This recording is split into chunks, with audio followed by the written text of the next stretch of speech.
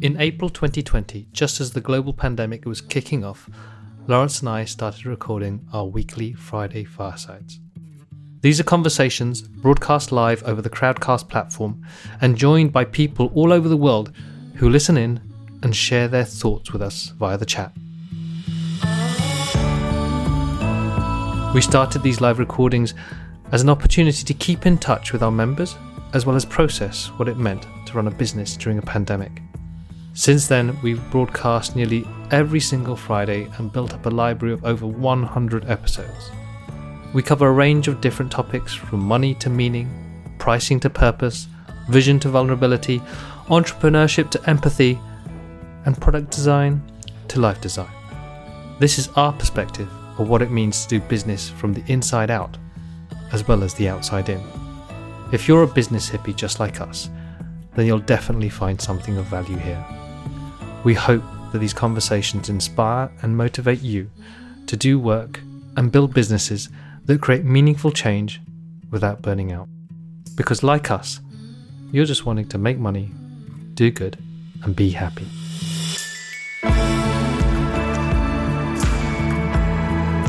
We are international today, Lawrence is in Saltine, I'm in Hove, and we have Gaia, who is in... I'm in Fano, Italy. Fano. Where's the nearest big city to Fano? It's probably the most well-known is Bologna. I love Bologna. Oh my God.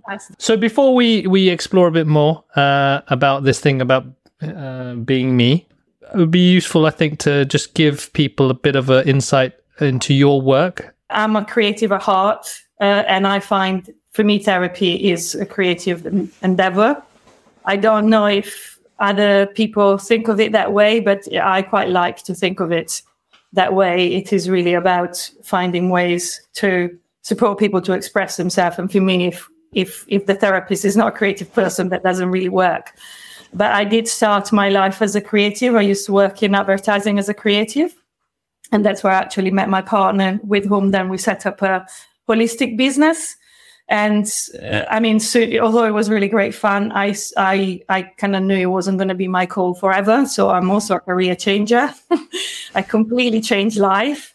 And I had an interest forever in psychology and self-development and holistic stuff, which I already had started developing while I was in advertising. And then I got to a stage where I was trained enough to actually start working as a holistic practitioner, and I did so and added training to that. And then with my partner, we left England and moved to Italy, and we set up a big holistic center, which was called The Hill That Breathes. And we basically started hosting running and then hosting loads and loads of personal development work.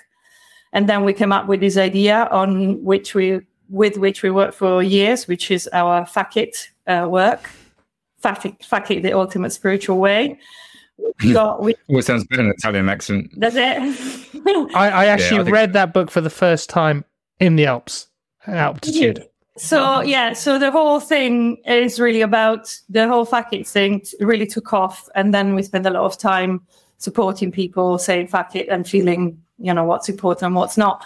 And from there, I started developing some other work. I've trained for years as a trauma therapist, but trauma like the childhood patterns-based stuff that stays with us for a long time. And I developed my own work based on I have various trainings, both kind of body-based and mind-based and psychological-based. And I put them together, and spiritual, but all through the finding of the true self. So I put together my own work that I offer people, I train people in, which is called Being Me Therapy. And it's really about discovering that some of the stuff we thought it was us, it's not really. And it can be a really pleasant discovery, it can be a little scary discovery, or both, usually both at the same time. And how then, once you have the inquiry, how to go around it, how to really start discerning what's what. So the first thing I wanted to maybe just talk about in terms of setting the scene, there's this process of the Being Me therapy, and it sounds surprising and scary. what have you seen as an outcome that's generated for people, or that you've discovered that you really enjoyed seeing happen for people when they do this work? I mean, there's many things, but the first that comes for me is the widening. We tend to make the trucks narrower because of the way we learn to survive. And so, like, I do this, this is how I feel safe. And sometimes it gets narrower and narrower as we carry on with life, and we tend to get more unhappy the more narrow it gets. And with this work, I see people doing that, basically. So that the definitions get looser, the curiosity gets higher, people get more curious, they don't get stuck with what, this kind of defensive and protective thing that we all have, and it's natural that we have it. So actually people get a lot more creative, and they get a sense of what feels right. So I find that brings courage. So it's not a courage like, but it's a courage that comes from the heart, being in our hearts. That's why I really love that people become more expressive and more creative and more wide, because they have this is really about their relationship with ourselves, a much clearer relationship with themselves and their hearts and their desires. I love the idea, the widening, the expanse of a horizon springs to mind, and just to be able to just see it like a whole vista that's open to us, as opposed to, like you said, the train tracks. And I think it's particularly interesting for our work because we are trying to get people to be a bit more creative with the way they work and a bit more open to different ways of looking at this journey of work and life. Yeah. And we do hit roadblocks occasionally. Because while we can share approaches and techniques and methodologies for creating businesses and thinking about money, or just thinking about even how we talk about ourselves and promote ourselves, that doesn't help when people aren't able to just be playful and creative with it. Well, I was actually curious with Gaia what you see with the people around them, because I think we found this when someone has an experience where they expand, it sounds like you're talking about expanse, the next more expansive experience of life, how the people around them respond to that, if they're happy with them on that little single track. Yeah, that's the process that comes after people expand. That's the upgrade. That's the next thing. It is really interesting to watch. When people, I call it the R moment, when these layers of adaptation go, let's say in a session, and they land, that kind of is like an awakening. It's like, ooh, okay, that's how I feel for real. And then it's like people landing themselves and literally, actually energetically, but there is really a sense of expansion, and people can see more sharply. They get clear about what they feel, what they want, and all of that. Round 2 often is then how it is in the environment. Because what's also interesting is we train others in our own adaptive mechanisms. So, for example, one is the helper, which is people that help everyone all of the time. And what we do, usually unconsciously, we train people into us. So we get everyone used to the fact that we're going to be there helping everyone all of the time. So then once we kind of land and pop and kind of go, fuck. I learned that. It's actually not my real character. I'm much happier being able to ask for what I need, blah, blah, blah, blah. Then we've trained people in thinking and expecting that we help everyone. So often there is another piece of work to do with our environment of staying with the expansion. And it is expansion, contraction, because of course we go to the people we love and they go like, oh, I thought you were going to do that for me. And you go like, oh, you're going to abandon me. No, I don't help you. So it's that interplay and that exploration. And that's also helpful to start watching this going on in us, that like, oh, I can, I will, I am. And then it's like, oh, no, they don't like it. Oh, and it's like, okay, no, that's normal. What do I feel? What feels real? What feels true? Okay, how can we collaborate with that? How can we work together with that? If that's a bit surprising for you, that I'm not quite the same as I was before. So there's two things I wanted to pick up on that and just dive into. Firstly, the whole feeling thing. So one element is intellectually, I've been through talking to you about this stuff and also some other background reading, I feel like I understand what this means.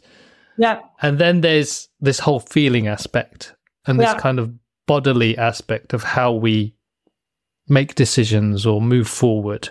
So I'm really curious about that split or how they work together, because like there's situations where I will want to choose, I'll do a cost benefit analysis, I'll do some SWOT thing, I'll say, logically, let's do that. And then there's, I assume, another situation where it's like, I don't think, it's just, I'm going to do this. And there's something physically that tells me that this is the thing to do. And then my mind comes back in and says, but that thing, is that something that's actually I've learned because it's like a fear response about something? Or is it really me authentically saying, this is your truth, go ahead and do it? I'm going to try to give you a sense. Clearly it's a quite profound work because we will all have, I like that you said the word split, because really, and also that's what I feel like really saying to people listening is we need to work with the split because we have many voices inside and one of them may be the truth and then all the others rush in and go, are you sure, terrible things are going to happen or, oh no, that's not really the truth. And that's really that's really the work. And we can also do it in self-observing of noticing when something starts emerging that feels quite exciting or interesting. And there are signs usually of something that feels a little bit more aligned. Then what happens next? So there's other bits that come in. So in a way, an immediate thing I can suggest is to start to really get it, that we are made of many parts. And some parts are much more fresh and true and real in the moment. And some parts are much more adaptive and self-doubting and maybe much more. And I'm not someone that thinks rational is wrong. It's just like, where is the place for it? And if it is an adaptive rational, so if it's something that just really gets controlling, or if it is just like the mental part that just needs to check things out. I'm going to show a little card that I use because there are kind of four core parts that I use in the work. So child, adult, source, and field. So these are the core. There's many elements to the work, but I want to share these because these are the core 4 parts that's really helpful to get a kind of relationship with. So when we're looking at something, there'll be some feelings that are really old. And that's the child part. And again, there's nothing bad about it. It's not like we want it to grow up and mature, but it is helpful to recognize in this kind of inner conversations that we have, and we all have them all the time. I have a feeling of, oh no, you can't do that, you can't feel that. To start recognizing which feelings feels quite like it's been there for ages. And when we start recognizing a little bit, it's like we can tidy up a little bit our inner conversations. The adult, I use it, please think of it as adaptive adult. So it tends to be the kind of structured controller. This is how it should be done. This is how the adult work is. This is how things work in the world. So it's a quite structured adult. So we can start, sometimes I just suggesting to clients, so what part do you think that is? And they go, oh yes, there's the adaptive adult that's really trying to please everyone. And so, you start getting a sense of what feels more true and what feels more adapted or old. And that's where I introduced this word source. And people can use what feels right for them. Being me can be another word for source. It's like that deeper place that's less structured, more fresh, tends to be a little bit more alive. And that's, when you ask about the feeling, Carlos, that's usually where that feeling is. So I sometimes ask people, if you let yourself drop a little bit deeper, what do you find there? And we may still find an adaptive layer, but it starts to become easier to recognize. So that's that's what I call the source. And again, everyone can use the words that works for them. The field is the energy field. So it's sense of self and psyche and body. And for me, I also include the work with the energy field, which is the expanded, the wider self. And when we start looking at the parts and the different ways we cover up or not, it can be really part of the work to notice how this wider space behaves and if it lets too much in or not. So I include and introduce the experience of the energy field and also boundaries through the energy, and also how certain previous experience still sit in our field and we keep feeling them all the time. So I include that in my model because it really helps the work and speeds up the work. People start, rather than going so much in the story all the time, can start really feeling what the energy is of something, and it just makes things really quite immediate. So if you have a situation and I ask you what usually the energy is, and you go immediately, oh, it's attack. But if we go to the story and everything, it just may take like 2 hours, and then you get it. That's what you're actually experiencing is someone who's pulling back or is attack, and then we can really go for what's. So it's a little bit less narrative led and is a bit more really sensation experience led in that way, and it can bypass longer. To be honest, for a bit, I felt you were getting a bit woo-woo, and I was going, what do you mean, energy field around me? And I was trying to hold on to something, and please help me with this, because I'm trying to get my head around this energy field aspect. So I was thinking of music. Yes. And just having like a room full of sound and music. Yeah. And then there's like a little, and it's like, it's just, what is it I'm hearing or sensing in that space, as opposed to, I don't know, again, sometimes find it difficult to think about energy fields because I'm a physicist. Yeah. But you can use another word. I mean, you can just think of a specific interaction you have with someone. If you think, also people listening, think of maybe a slightly challenging interaction you had with someone recently, and just for a moment notice the text, the vibe of it. What do you actually get in touch with? It's like the juice of it, not intellectually. Maybe that I call energy, but you can call it something else. But it's just like a sense from a different place. Does that make sense for you? Yeah, that helps. The quality of it sprang to mind, but that's just the way I kind of try to grasp onto it. Yeah. I'm reading about transactional analysis. It's quite interesting. When I created these, I didn't know about transactional analysis. And after I created it, people told me about it. I use them in slightly different ways because my adult is an adaptive adult. So I'm using adaptive mechanism theory, which is slightly different from transactional analysis. And then I have my other parts, the source and field, which are, because the transactional analysis has got child and adult, but they're using them. The adult is used in a different way. So when you hear me say adult, think adaptive adult. So is an adult that's like a version of the child, but in an adult shape. So in terms of feeling, I really invite people into feel and into discern what is a repetitive feeling, what they recognize as very familiar and repetitive, and what feels fresh and a bit more surprising and a bit more in the moment. And that's usually the cue that tells you if this is source or is likely to be either child or adaptive adult.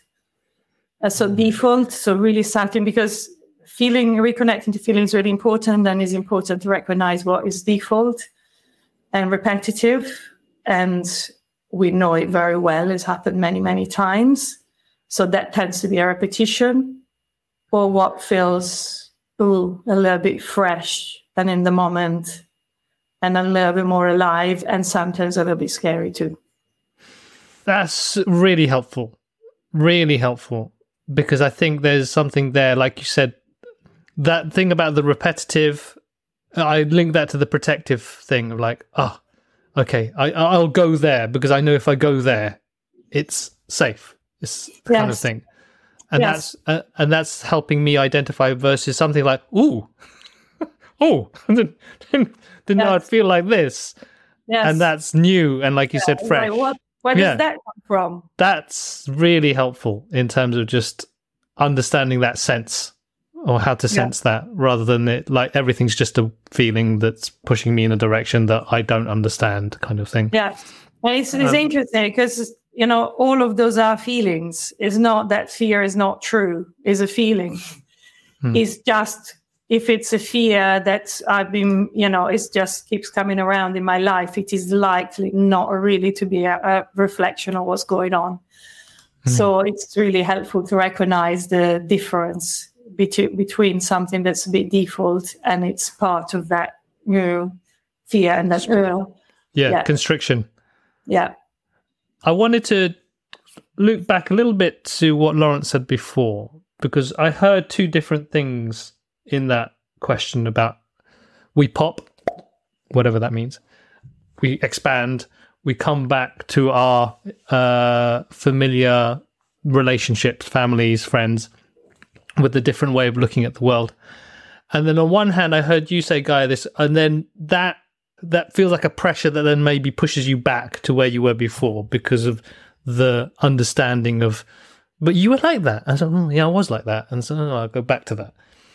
And then the other aspect, which I was wondering, was what Lawrence was talking about, of how they respond. You know, you're not changing now, but you're now impacting on these people. They either contract themselves even more, or is there an invitation to expand? And is there something that we can do or something that we need to be aware of? Because in one sense, it's their responsibility to grow and expand. You can't do anything about that. But as well as someone who's aware that actually I'm looking at the world differently, what awareness do I need with that to have when I'm relating to other people in my old way?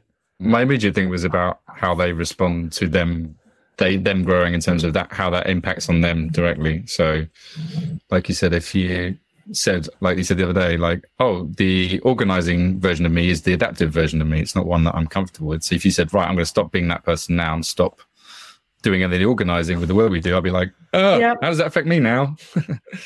But also by you growing, then does that inspire me or give other people permission to then grow themselves? Nice. Maybe that's it. Yeah, really good example.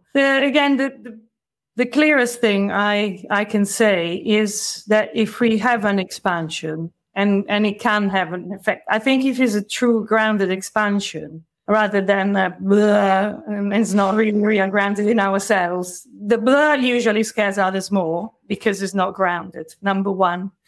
So generally, when we have a true grounded expansion connected with ourselves, it is less scary for others because we're really present. And when others feel, remember, this is also about nervous system regulation. If you are with someone who's really regulated in their nervous system, it's calming for everyone, even if they've been breaking some news that you may not want to hear. If you're doing it from a really present, grounded, being you place, it actually has an immediate regulating, calming effect on others as well. If your decision is coming from a dysregulated, just kind of throwing things around, it will be actually scary for others. Then the important thing, again, is if and when others start throwing their things around because they now feel scared that you're not who you used to be and all that, if we then come up with fears, which we will, by the way, so it really is that game of back and forth. If we come out of this regulated, centered, true connected place, then it's a bit more troublesome because then it's them scared and activated and you scared and activated, and it's so it's really again about developing this thing of landing in ourselves and staying there in a deep connection, and it's much easier to connect to the other from that place. Also, when they may regress or they may get worried, if we then don't react by regressing, getting worried, or making ourselves bigger than we are, whatever, then there is one of us who's staying. And it's like a reference. I made a little drawing. I don't have the one that I usually use, but I did it here. So there's people like the bigger image is present grounded, and inside there is these two smaller versions. So maybe I turn up like this after having had my moment of truth, and the other person goes, "Oh, you're not going to want to do," and they go here. And if I then, as a reaction, go here, then it's two little lost, panicky, dealing with each other. That if you stay there, eventually they come back, basically.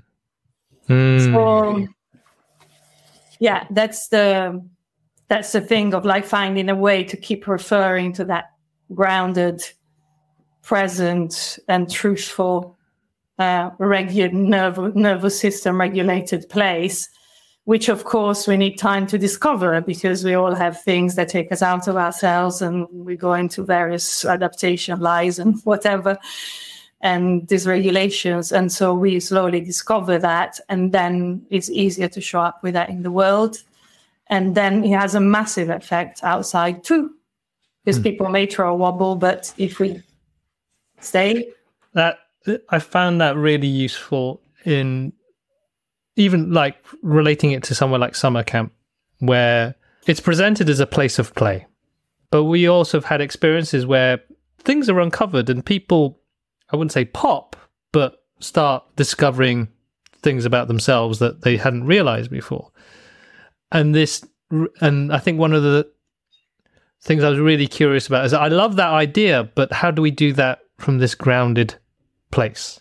This kind of like where we don't go back either like, or we go back, and then everyone else around us suddenly goes, So it feels irresponsible in a sense to just say, let's just be our authentic selves and fuck them. It's like, no. I like that idea of how do we do this in a grounded way, and for me it's coming across as this is not a quick, this is a journey that takes time and effort, and that's I'm really. And also your program's 3 years, right? Well, 3 or 4 years, I saw. Yeah, my training is 3 years. Yeah. It's both of what you said. It's really, we are a relational being. Our relationships are really important. And so when we do land in our truth, that doesn't mean, for often people get really scared and they lose everything and everything goes, but it's not really like that. It's then a process of collaboration of how my truth can respect your truth. And so I don't override myself, you don't override yourself, but there is still a way to communicate. And that's what really interests me, because no one is interested. I mean, sometimes things are really wrong for us and we really need to move on. But the idea is not like, throwing everything away. It's really about finding how to collaborate while really holding our own grounded truth in the space and seeing what effect that has. And sometimes things don't work and they need to be let go, for sure. Yeah. That also needs to be part of the truth. And I think that's a really important aspect for me around this, is like, when that decision happens, when that time comes, whether that's to quit your job, start a new business, change your life, it is coming from a very grounded place, as opposed to running away and say, I don't like this anymore, I'm going to do this, and you end up still feeling the same way you did before because you haven't really dealt with what it is that you're trying to get away from. Yeah, absolutely. And it's very different if it comes from a real connection with ourselves, because then we are likely to produce something that comes out of that real connection.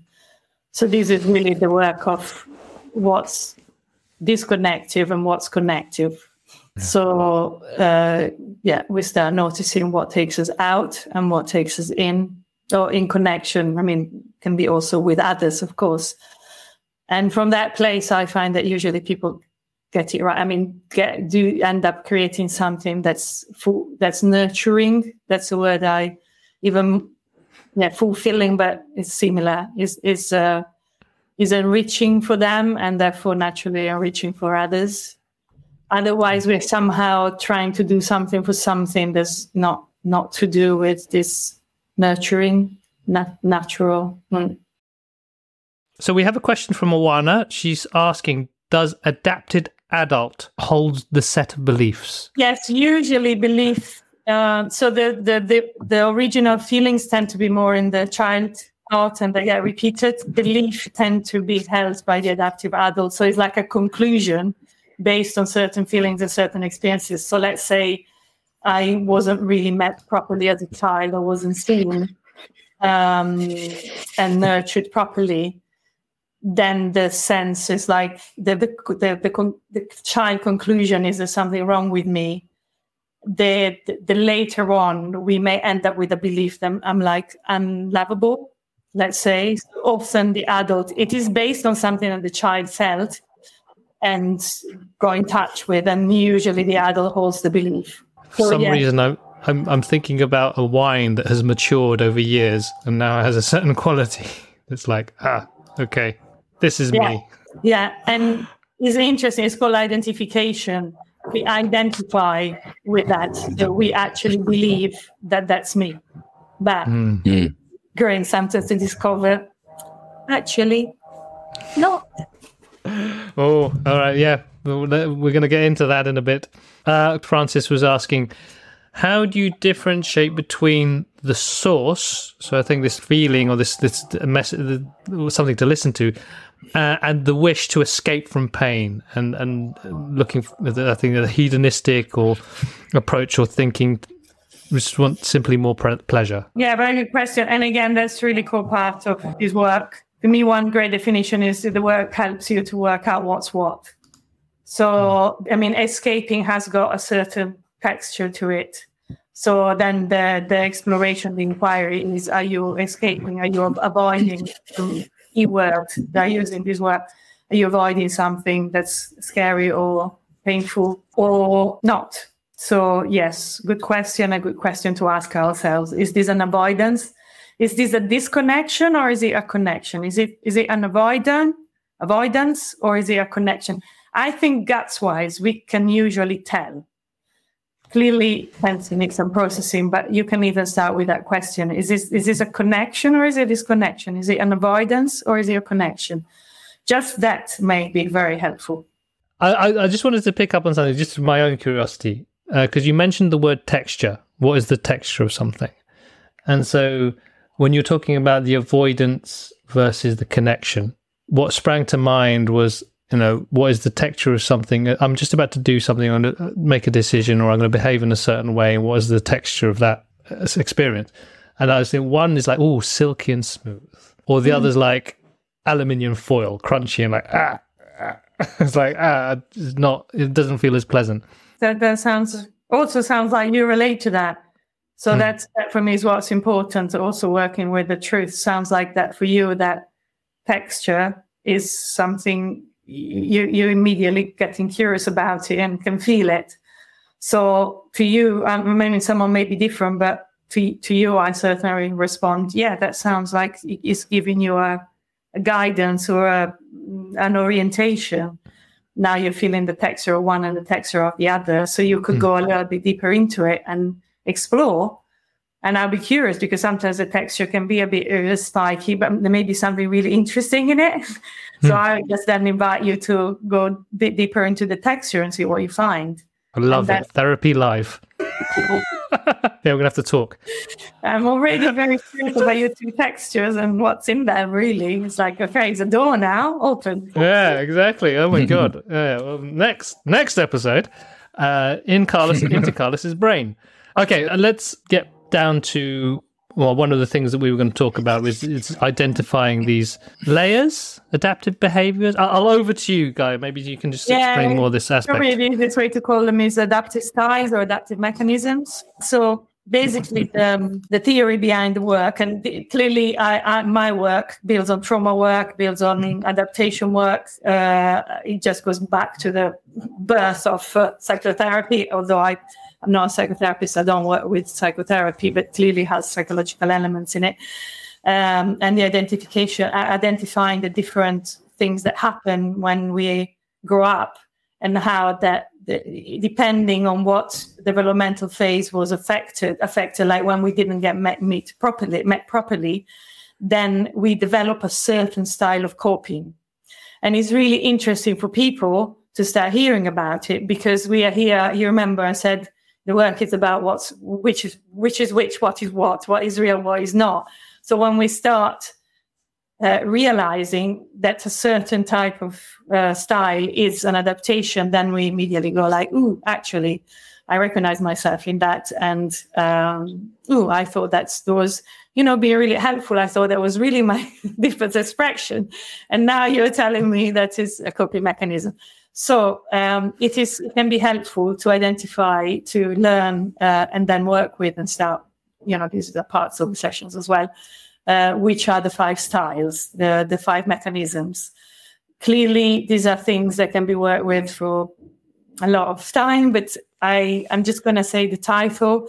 I built on a tradition of character structures, and I gave them my own names. They're based really quite a bit on the behavioral aspect, so it's easier for people to recognize them. I like to make my work really accessible, although clearly it's got this profound aspect to it. So I give you the 5, and I give you in chronological order.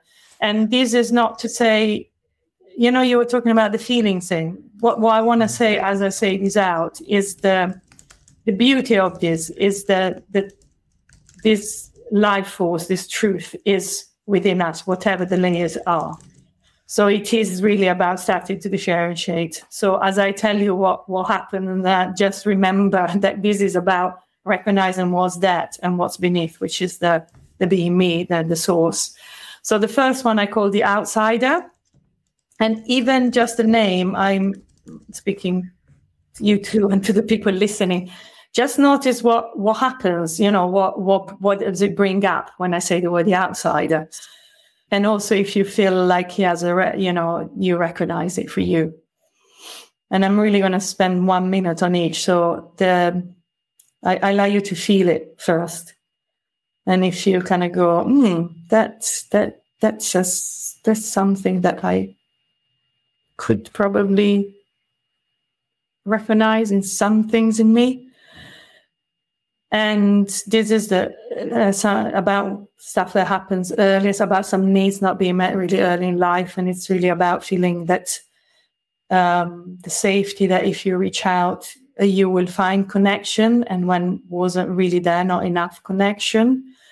So we kind of expect there not to be enough connection. So the behavior usually, the feeling is like I'm on the outside looking in. So everyone else belongs somewhere and I don't really do. So it's this feeling of not belonging. And the behavior tends to then be about withdrawing and not actually asking for connection. The fear is that if I ask, I won't find it.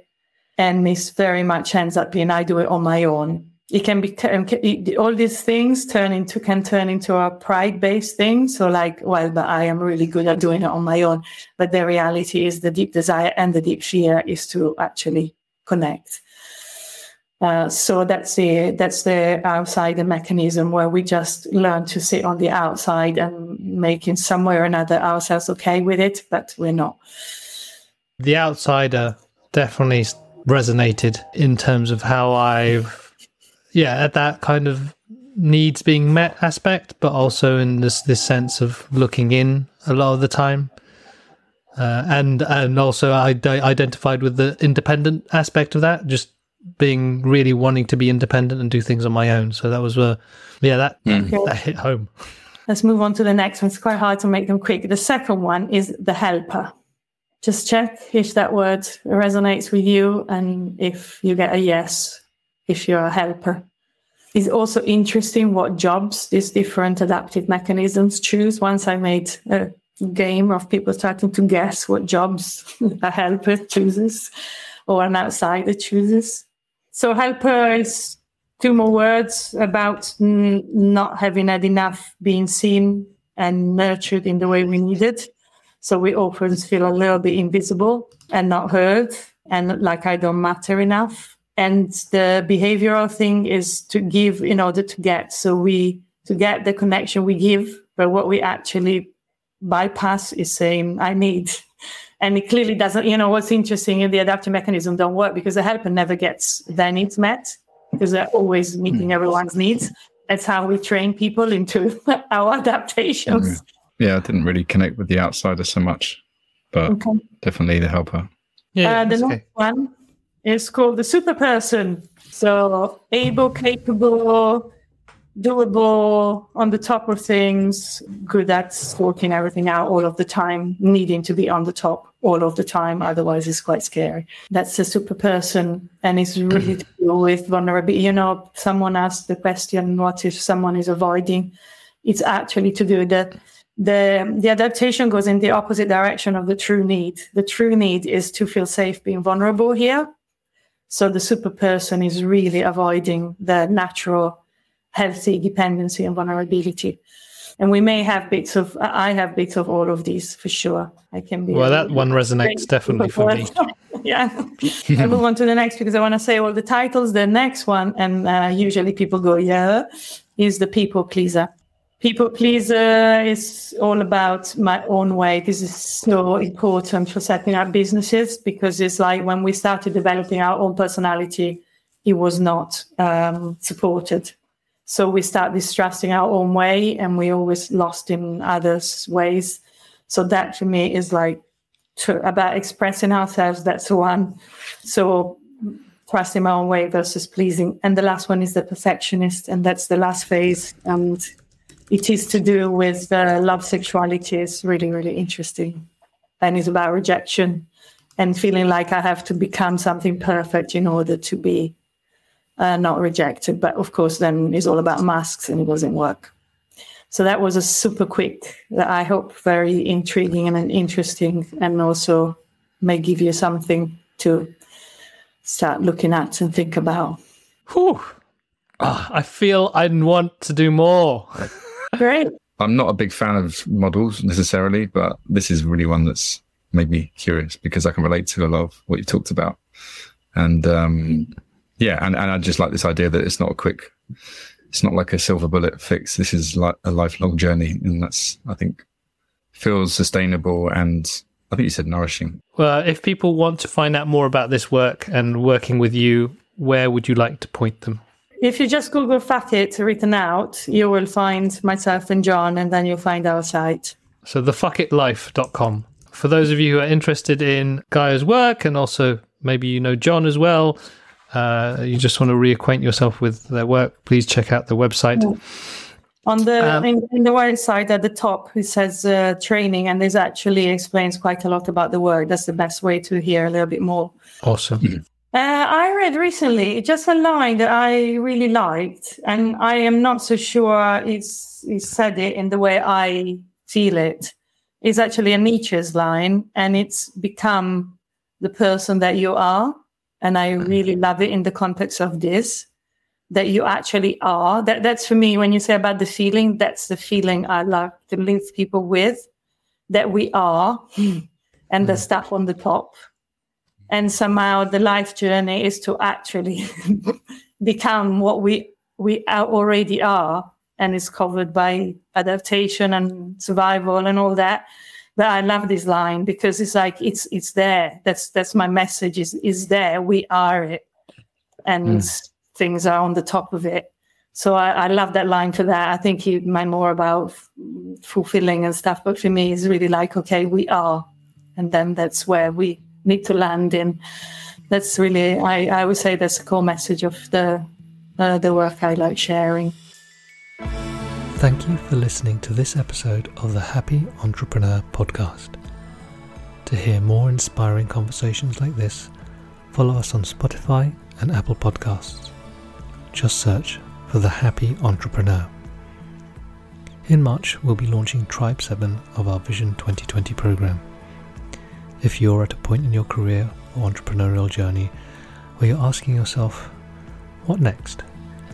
And you need the clarity and confidence to make some bold decisions about a new direction, then this program is for you. We'll help you define what success really means to you, understand the impact that is yours to make sure your mission is both energetically and financially sustainable, and also learn how to build a supportive community around yourself. We want people who are driven to do good in the world and are tired of trying to do it on their own. We'll share the key lessons we've learned while building the Happy Startup School and pivoting from the stressful peaks and troughs of agency life to a life of freedom, adventure, service and connection. We value learning, play and friendship, and we'd like to help you discover the values and the work that align more to who you are. Don't struggle alone, and don't get sidetracked by other people's measures of success. Discover for yourself what it means to create effortless impact. To apply for the next tribe, go to vision.happystartups.co. We look forward to hearing from you.